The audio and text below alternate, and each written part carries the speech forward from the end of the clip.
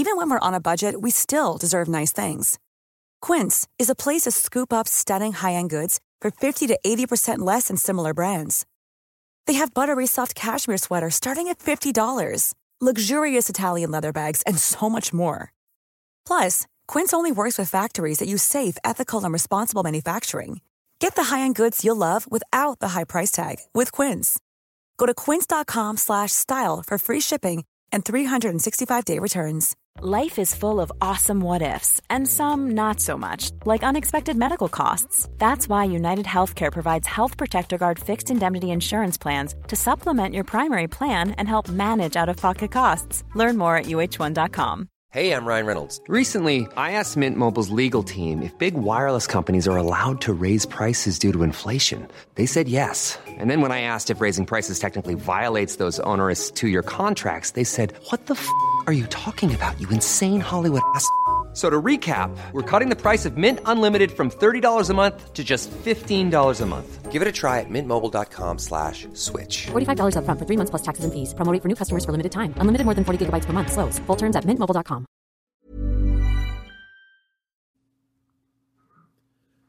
Join us for a journey as we go back to the great civilizations of the past. Who were the people? What were they like? How did they begin? And how did they end? Let's find out on episode 37, 809 through 806 BC.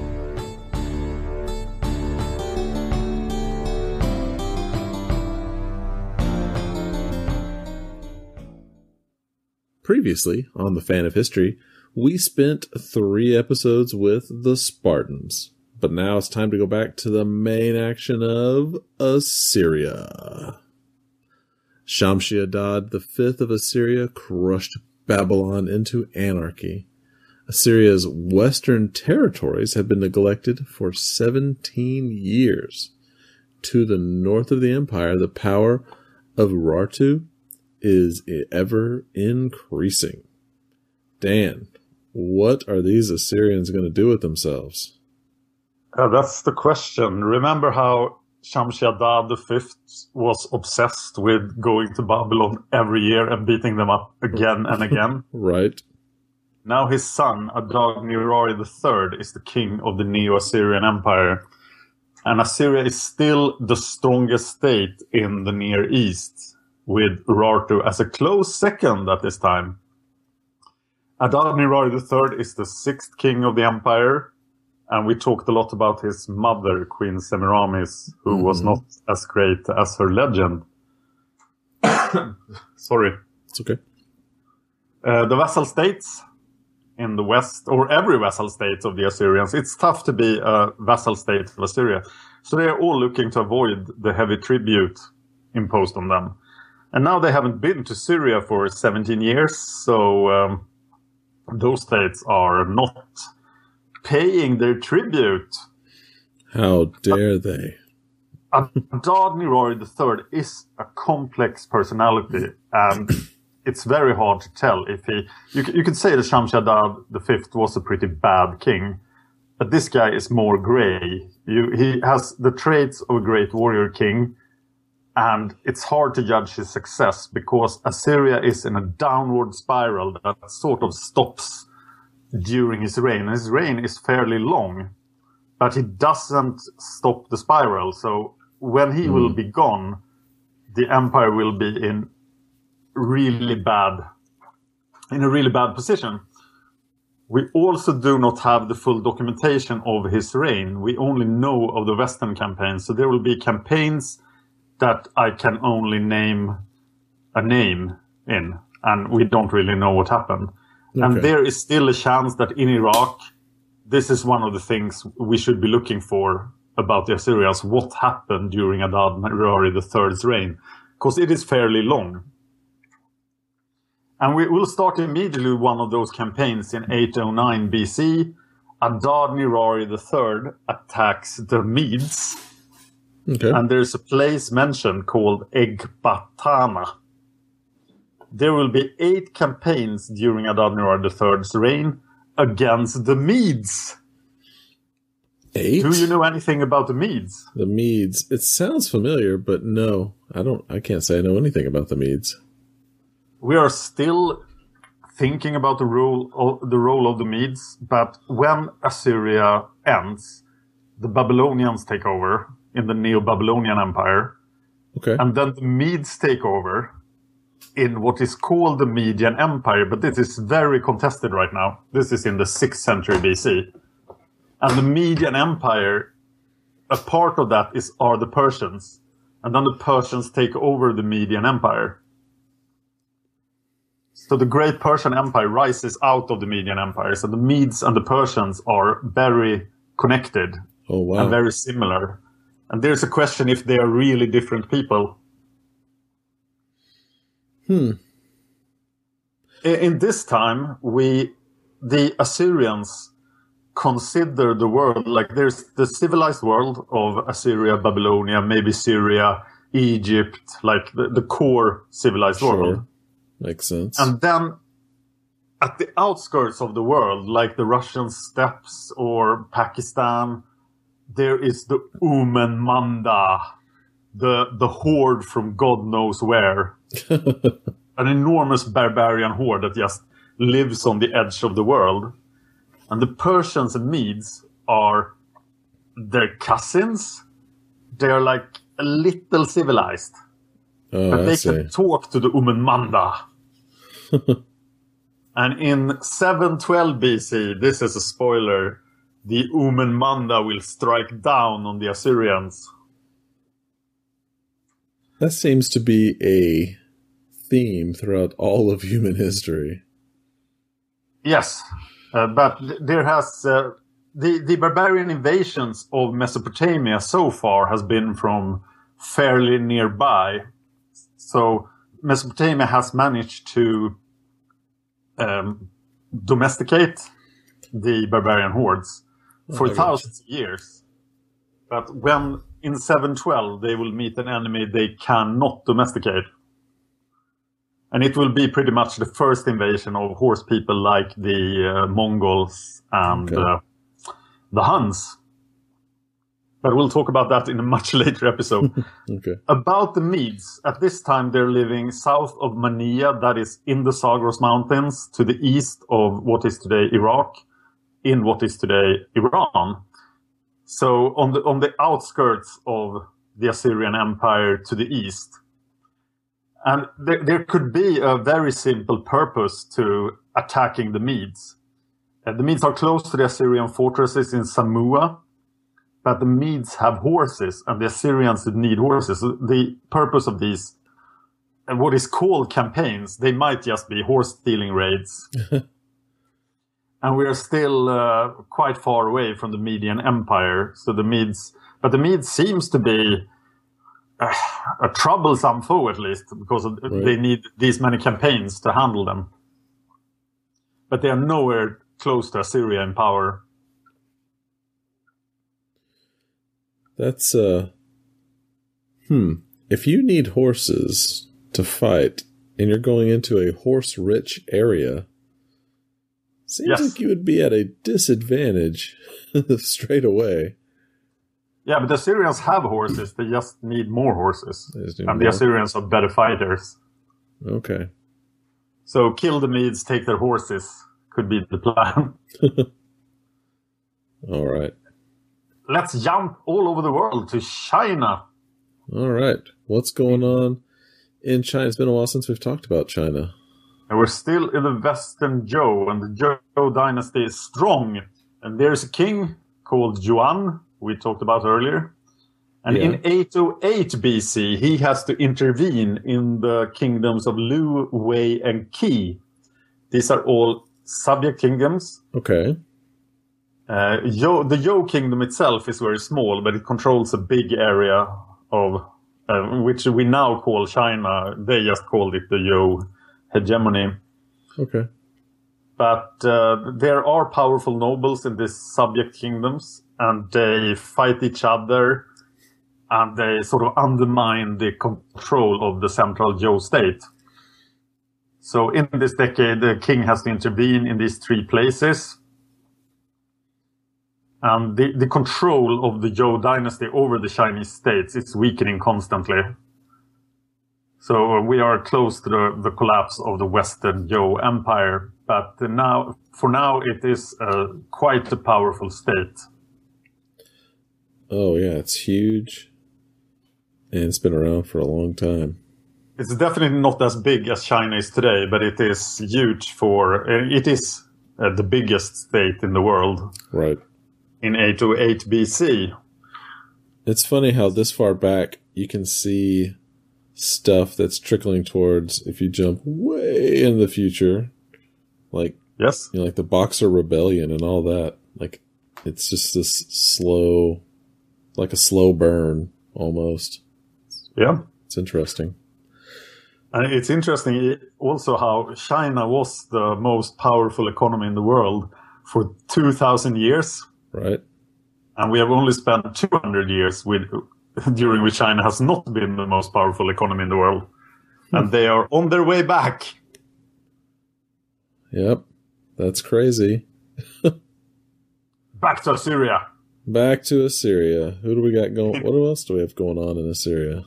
We have another mystery campaign of Adad-nirari III. As a good Assyrian king, he has to campaign every year. Oh, yeah. And this time he attacks a place called Gusanu. And I don't know what that is. There is an Assyrian province called Gusana, which sounds similar. It's in the Bible as Gosan. Right. But it's inside the empire. Why would they attack their own? That's weird. It even seems to be inside the Assyrian heartland. So it's not a subject area. It's not a vassal. Right. It's not anyone paying tribute. It's an Assyrian province. So maybe there was a rebellion or something? That's weird. If anyone knows anything about Gusanu, please let us know.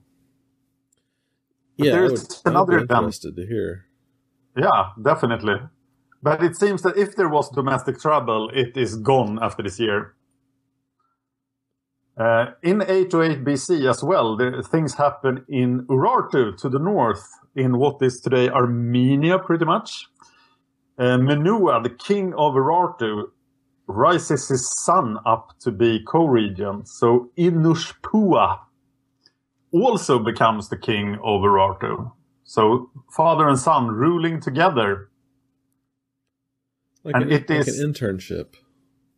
Yeah, pretty much. And also, of course, it helps succession. But the Urartians doesn't have any big problems with succession that we have seen. Maybe it's because of things like this. It is unclear which year this happens. So 808 BC is just a good guess. But it happens sometimes between 810 and 796 BC. We have 4 monuments from the Urartians where Inushpua is mentioned as the co-regent. But he never succeeds his father. Whoa. Do we know what happened? Now we'll talk about that in a later episode. Okay. Menua is a pretty good king, and he keeps Urartu growing. And a weird fact about him is the Assyrians never mention him. So maybe he wasn't that active in threatening the Assyrian border, but rather built up his country in the north. Right. But the Assyrians they don't believe in Menua. Ignore him, he'll go away. I'll talk a little about the religion in Urartu, because they have their own unique religion. And we have mentioned this before a bit. Their main god, they have 69 gods. Most of them are unknown from other cultures, but others are adapted from local gods, just like the Romans did. Right. Their main god is Haldi, the god of war. And he sounds very similar to Ashur, the god of war in Assyria, who is also the number one god, or the only god of the Assyrians. And the main difference between Haldi and Ashur is that Haldi is worshipped in a place called the House of Weapons. And this is a temple filled to the brim with weapons. So it's a very violent place, or at least a very militaristic place. And there is Shivini, the sun god, but Shivini is now number 2 on the top 10 Urartian gods list. Yeah. Haldi says to the Urartians that they have to go on yearly campaigns. That sounds familiar. That? Yes. And of course, these campaigns are not against the Assyrians at this point, because that would be suicidal. Right. So they fight the Northerners. And it's extremely hard to understand what kind of small mini-kingdoms are in the mountains between the Mesopotamian plains and the Russian steppe. Okay. But there seems to be an endless supply of small kingdoms that the Urartians can conquer. So whenever the Urartians write something, they talk about winning important victories against kingdoms nobody has ever heard of. The problem then is that these small northern kingdoms north of the Urartians, they keep the Uman Manda at bay. Because they keep out the hordes from the Russian steppes. Okay. And if the northern kingdoms grow too weak, there is nothing between Urartu and the main tribes of the Russian steppe. And at this point, the main tribe is the Cimmerians, who are not Conan, as we have mentioned before. I know. In 807 BC, Conan so bad, but I understand. Yeah, it's hard not to think of them as Conan. In 807 BC, Adad-nirari III attacks the Manians.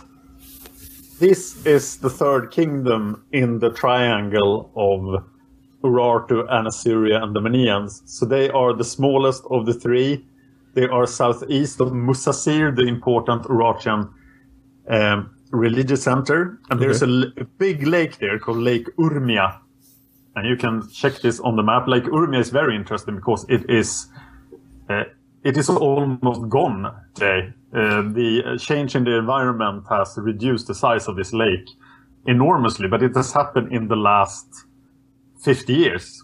Oh, is that the one that suffered from the Russian terraforming? No, that's the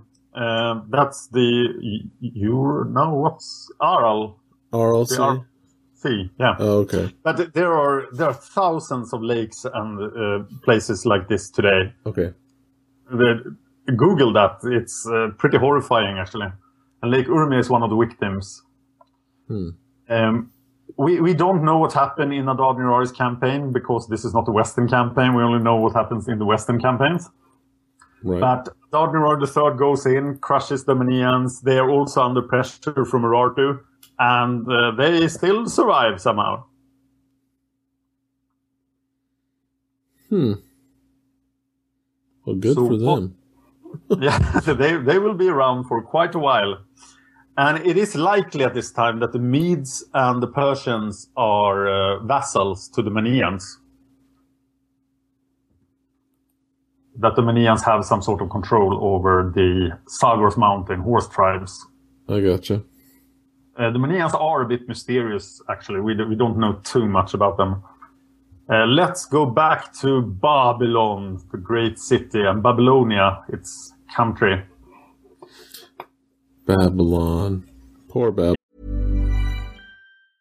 Ready to pop the question? The jewelers at BlueNile.com have got sparkle down to a science with beautiful lab-grown diamonds worthy of your most brilliant moments. Their lab-grown diamonds are independently graded and guaranteed identical to natural diamonds. And they're ready to ship to your door. Go to BlueNile.com and use promo code LISTEN to get $50 off your purchase of $500 or more. That's code LISTEN at BlueNile.com for $50 off. BlueNile.com, code LISTEN. Hey, I'm Ryan Reynolds. At Mint Mobile, we like to do the opposite of what Big Wireless does. They charge you a lot. We charge you a little. So naturally, when they announced they'd be raising their prices due to inflation, we decided to deflate our prices due to not hating you. That's right. We're cutting the price of Mint Unlimited from $30 a month to just $15 a month. Give it a try at mintmobile.com/switch. $45 up front for 3 months plus taxes and fees. Promo rate for new customers for limited time. Unlimited more than 40 gigabytes per month slows. Full terms at mintmobile.com. Wow. Nice. Yeah. What you're hearing are the sounds of people everywhere putting on Bombas socks, underwear, and T-shirts made from absurdly soft materials that feel like plush clouds. Yeah, that plush. And the best part? For every item you purchase, Bombas donates another to someone facing homelessness. Bombas. Big comfort for everyone. Go to bombas.com/ACAST and use code ACAST for 20% off your first purchase. That's bombas.com/ACAST. Code ACAST. Yeah. Yes, Babylon is really, really poor right now. The Babylonians are notorious for writing everything down. And we have not a single source of written material from this period from Babylon. We actually don't know who ruled Babylon. The only thing we have is a reference to 5 kings in Babylon between 811 and 800 BC. So 5 kings in 11 years. And one of those kings might have been Adad-nirari III himself under some Babylonian name. I gotcha. And it is possible that Babylonia was a vassal state to Assyria, but if it was, Assyria took no responsibility for getting Babylon back on its legs. And of course you have the 3 barbarian people in Babylonia as well, also causing trouble. The Chaldeans in the south, in the swamps, the Kassites in their own kingdom, and the roaming Arameans, who are not, as soon as there's trouble, they remember their roots and go back into the countryside and start plundering stuff. We have the name of one king in 800 BC called Ninurta Apla X, because we can't tell what the third name is. And we have... I would say that's interesting. So they just put an X when they can't read it? Yes. Gotcha. So we don't know anything about this guy except this partial name. And he's probably not a Chaldean. So that was confusing, but now it will get a lot worse because I have to mention Egypt, otherwise people get sad. I would really like to avoid Egypt. Yeah, I mean, what he's about to read is... I mean, if you don't see it, I don't know how you can keep up with this in your head, because my goodness. These names. Yeah, and if anyone is an expert on Egyptian third intermediary period, please enlighten us. But this is what I've come up with, is the situation in Egypt. But Egypt is still living in splendid isolation, and they still think they are the greatest country in the world. But they're not in the Iron Age yet. And everyone else is, pretty much. So we have some pharaohs. a bunch of them. We have Pedibas I. He rules Thebes and the Western Oasis, that is the western part of the Delta. He is of the 23rd dynasty. We have Takelot II. He rules in southern Egypt, also called Upper Egypt. He seems to be of both the 22nd and the 23rd dynasty, because all of these guys are still Libyans, of Libyan descent. Okay. And then in the north, in Tanis itself, the old capital of 22nd dynasty, Sheshonq III rules.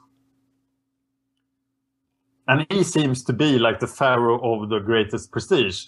But he can't even control his own territory. So several great chiefs of the Ma, war chiefs of Libyan tribes, are ruling independently, just paying lip service to Sheshonq III in the Delta. Of course, the Libyans love the Delta. So Takelot II was pretty clever to go to the wealthy south, where the Libyans think it's too hot. It's too hot. That's funny. And we have a source here, but he is also extremely confusing.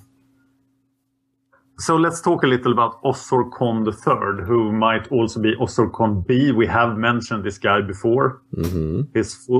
His full name is Usser Matres Settepanamun Ossorkon III C.S.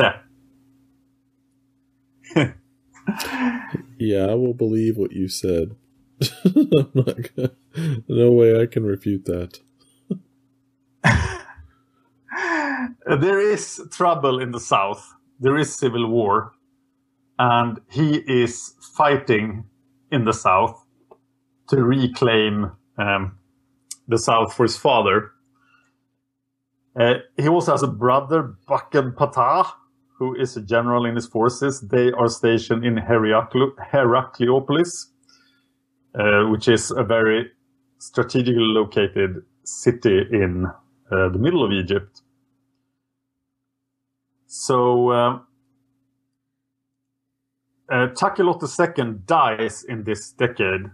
That was the guy ruling in southern Egypt, or ruling in parts of southern Egypt. And Ossorkon III is his son and inherits the claims to Thebes and the south.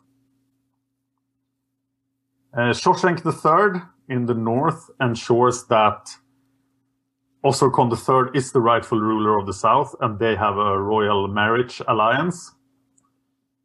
But Seems then we have, wise. yes, then we have this guy, Pedibus I, who is conquering the south for taking Ossorkon III's stuff. And we have an inscription from Ossorkon III with a first-hand report from the south. Are you confused yet? I am trying to keep up, I swear. Please read Ossorkon III comments in your best Egyptian voice. Oh boy. Hold on. And make it whiny. Make it whiny. Yes. Okay. He whines. No one in authority came to help me. I was alone without a friend. Poor Ossorkon III. Yeah. Where? And we're still almost 80 years away from Pi. And Pi will finally unite Egypt again. But we have 80 years of chaos in Egypt ahead of us. And it's amazing how isolated Egypt was, because nobody external profits from this internal chaos in Egypt. Because Egypt is just so isolated. And it's the Nile is everything, and we live at the Nile, and we are far away. Right. I have some information from India this time. Oh my goodness. We never have information from India. Yeah, it's because they don't have writing. So all we have are oral legends.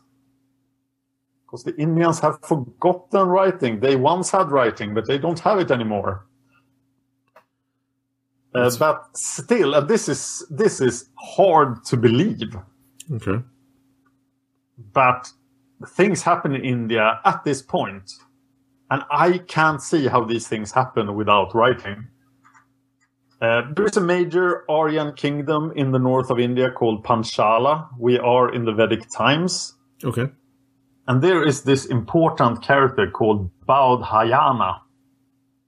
He does a lot of stuff.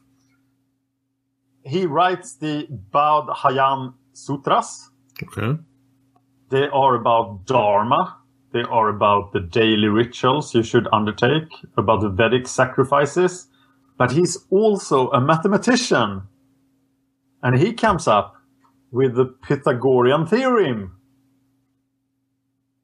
That's how? 400 years before Pythagoras. Wow. Okay. He can also find a circle with the same area as a square. So he must have known of pi. That's amazing. He can also get the square root of 2 correct to 5 decimals. I thought you said they had no writing. They have no writing. So how does he do this?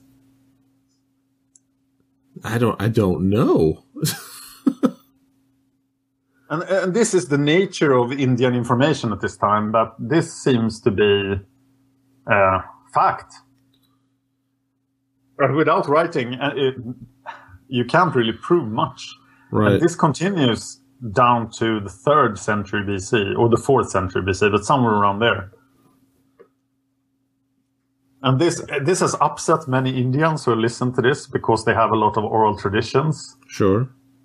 But we're trying to stick to what can be proven here. But we know that this is probably the age of the first Upanishads.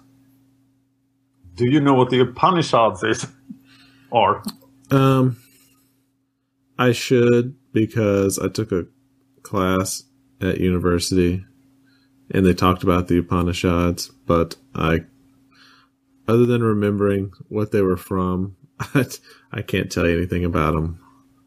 I'm sure my professors are what I knew upset. before I studied this.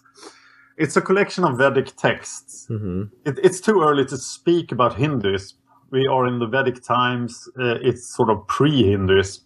Mm-hmm. But in the Upanishads, there is the earliest emergence of central religious concepts of Hinduism, but also of Buddhism and Jainism. And if we get to the 6th century BC in this show, we'll talk a lot about Jainism, because it is very important on the level of Buddhism and Hinduism for the 6th century BC. The Upanishads are extremely hard to date. So some scholars claim that they are from this time, from 805 BC or so. But maybe they don't appear before 600 BC. That's the uncertainty we are playing with here. We have more than 200 known Upanishads. And that's about what I got from this. Mm. But they are still important texts in Hinduism. Right. I also wanted to check in with the Olmecs in Mexico. Hey, we haven't checked in with the Olmecs in also a long time. In 2 episodes, we will do the great civilizations of the world in 800 BC, and they will show up there, of course. But cool. I want to check in with them in this episode as well, because the Olmecs, they really live in splendid isolation. They think they are the only civilized culture in the world. And that ends about here. Because there's a little civilization in their neighborhood now. And it's the Mayans. Oh, yeah. Yeah, the Mayans formed their first statelet. So mini-state. Today it's referenced as La Blanca. That was definitely not its name. No. It's on the Pacific coastal region of Mexico. Uh-huh. And the Olmecs are pretty much around the Gulf of Mexico. Oh, yeah. They don't care much about the Pacific. So this is happening close to the Olmecs. And the Olmecs are probably heavy influence on the Mayans. So the Mayans are not the Olmecs, but they are very much influenced by the Olmecs, which is a far bigger and more civilized civilization. The great center of Olmec civilization at this point is still La Venta. And yeah, that's. I have some information on the Olmec diet here. Do you want it? Sure. Why not? They mainly eat fish, turtle, snake, crabs, shellfish, birds, and rabbits and deers. But their main protein source is dogs. Dogs? Yes. What kind? Does it say what kind of dogs, or just dogs in general? I suppose they... I don't know, actually, so I shouldn't... But if I am allowed to speculate wildly, I think it's like Chihuahua-like dogs, or very small dogs. Very small ones? Yeah, I hear they taste the best. Because I know that there's also a long-legged dog in South America. And I was wondering if that would be the same one. Does it taste good? I couldn't tell you. To stop the rumors before they happen, we do not eat dogs in Sweden. Oh, gosh. Stop the rumors. Sure. Sure, Dan. Likely story. And that's it for this episode. All right. Well, I guess we will see everybody next time in our next episode, where we're going to talk about the end of the 9th century BC. There we're going to meet Shamshi-Ilu, an Armenian, who will become the most powerful man in Assyria. Yeah, remember Diane Usher, the field marshal who had a lot of influence? I do indeed. This is Diane Usher 2.0, bigger and improved. Oh, a new version. Yes. They got the update. Very much upgraded. Also, the Assyrian royal army will finally return to the west, to Syria, to restore order. Well, there you go. Everybody, please go to the YouTube. Like, subscribe, share. Also, don't forget to review us on iTunes. We're out there. We would love to hear reviews. We try to make things interesting for you, and the only way we know that is with feedback. Also, Facebook.com/fanofhistory. It's a good place to go for updates. Twitter, you can do @TheFanOfHistory. Dan puts all the updates there. It's a good thing to follow. Twitter is everywhere. So if you don't have Twitter, I'd consider it. Also the web, thefanofhistory.wordpress.com. Patreon.com, very important. That if you enjoy these episodes, that helps us out a lot. So, we also seem to be on Google Play Podcasts. Oh yeah, Google Play Podcasts is a new one. Did you check that? I have not checked it for this one. If anyone is listening on Google Play Podcast, please drop us a comment, because it is not available in Sweden. I am not allowed to access it. Oh, that's because I am in this small socialist country that Google doesn't trust or something. Wow. And I live a couple of 100 meters from the Google office in Stockholm, and they still won't let me listen to my podcast on Google Play. That's crazy. We'll check in on that. I think that you have enough of a friend in America that we can get this worked out. Great. All right. Well, for this week, I am Brennan. And I'm Dan. And this has been The Fan of History. If you enjoyed this podcast, please consider supporting us on Patreon. Patreon.com/fanofhistory. Just $1 an episode would help us out. Thanks, and see you next time. Even on a budget, quality is non-negotiable. That's why Quince is the place to score high-end essentials at 50 to 80% less than similar brands. Get your hands on buttery soft cashmere sweaters from just $60, Italian leather jackets, and so much more. And the best part about Quince, they exclusively partner with factories committed to safe, ethical, and responsible manufacturing. Elevate your style without the elevated price tag with Quince. Go to quince.com/upgrade for free shipping and 365-day returns. Hi, I'm Daniel, founder of Pretty Litter. Did you know cats tend to hide symptoms of sickness and pain? I learned this the hard way after losing my cat, Gingy. So I created Pretty Litter, a health monitoring litter that helps detect early signs of illness by changing colors, saving you money and potentially your cat's life. Pretty Litter is veterinarian developed, and it's the easiest way to keep tabs on your fur baby's health right at home. Go to prettylitter.com and use code ACAST for 20% off your first order and a free cat toy. Terms and conditions apply. See site for details. Planning for your next trip? Elevate your travel style with Quince. Quince has all the jet-setting essentials you'll want for your next getaway, like European linen, premium luggage options, buttery soft Italian leather bags, and so much more. And is all priced at 50 to 80% less than similar brands.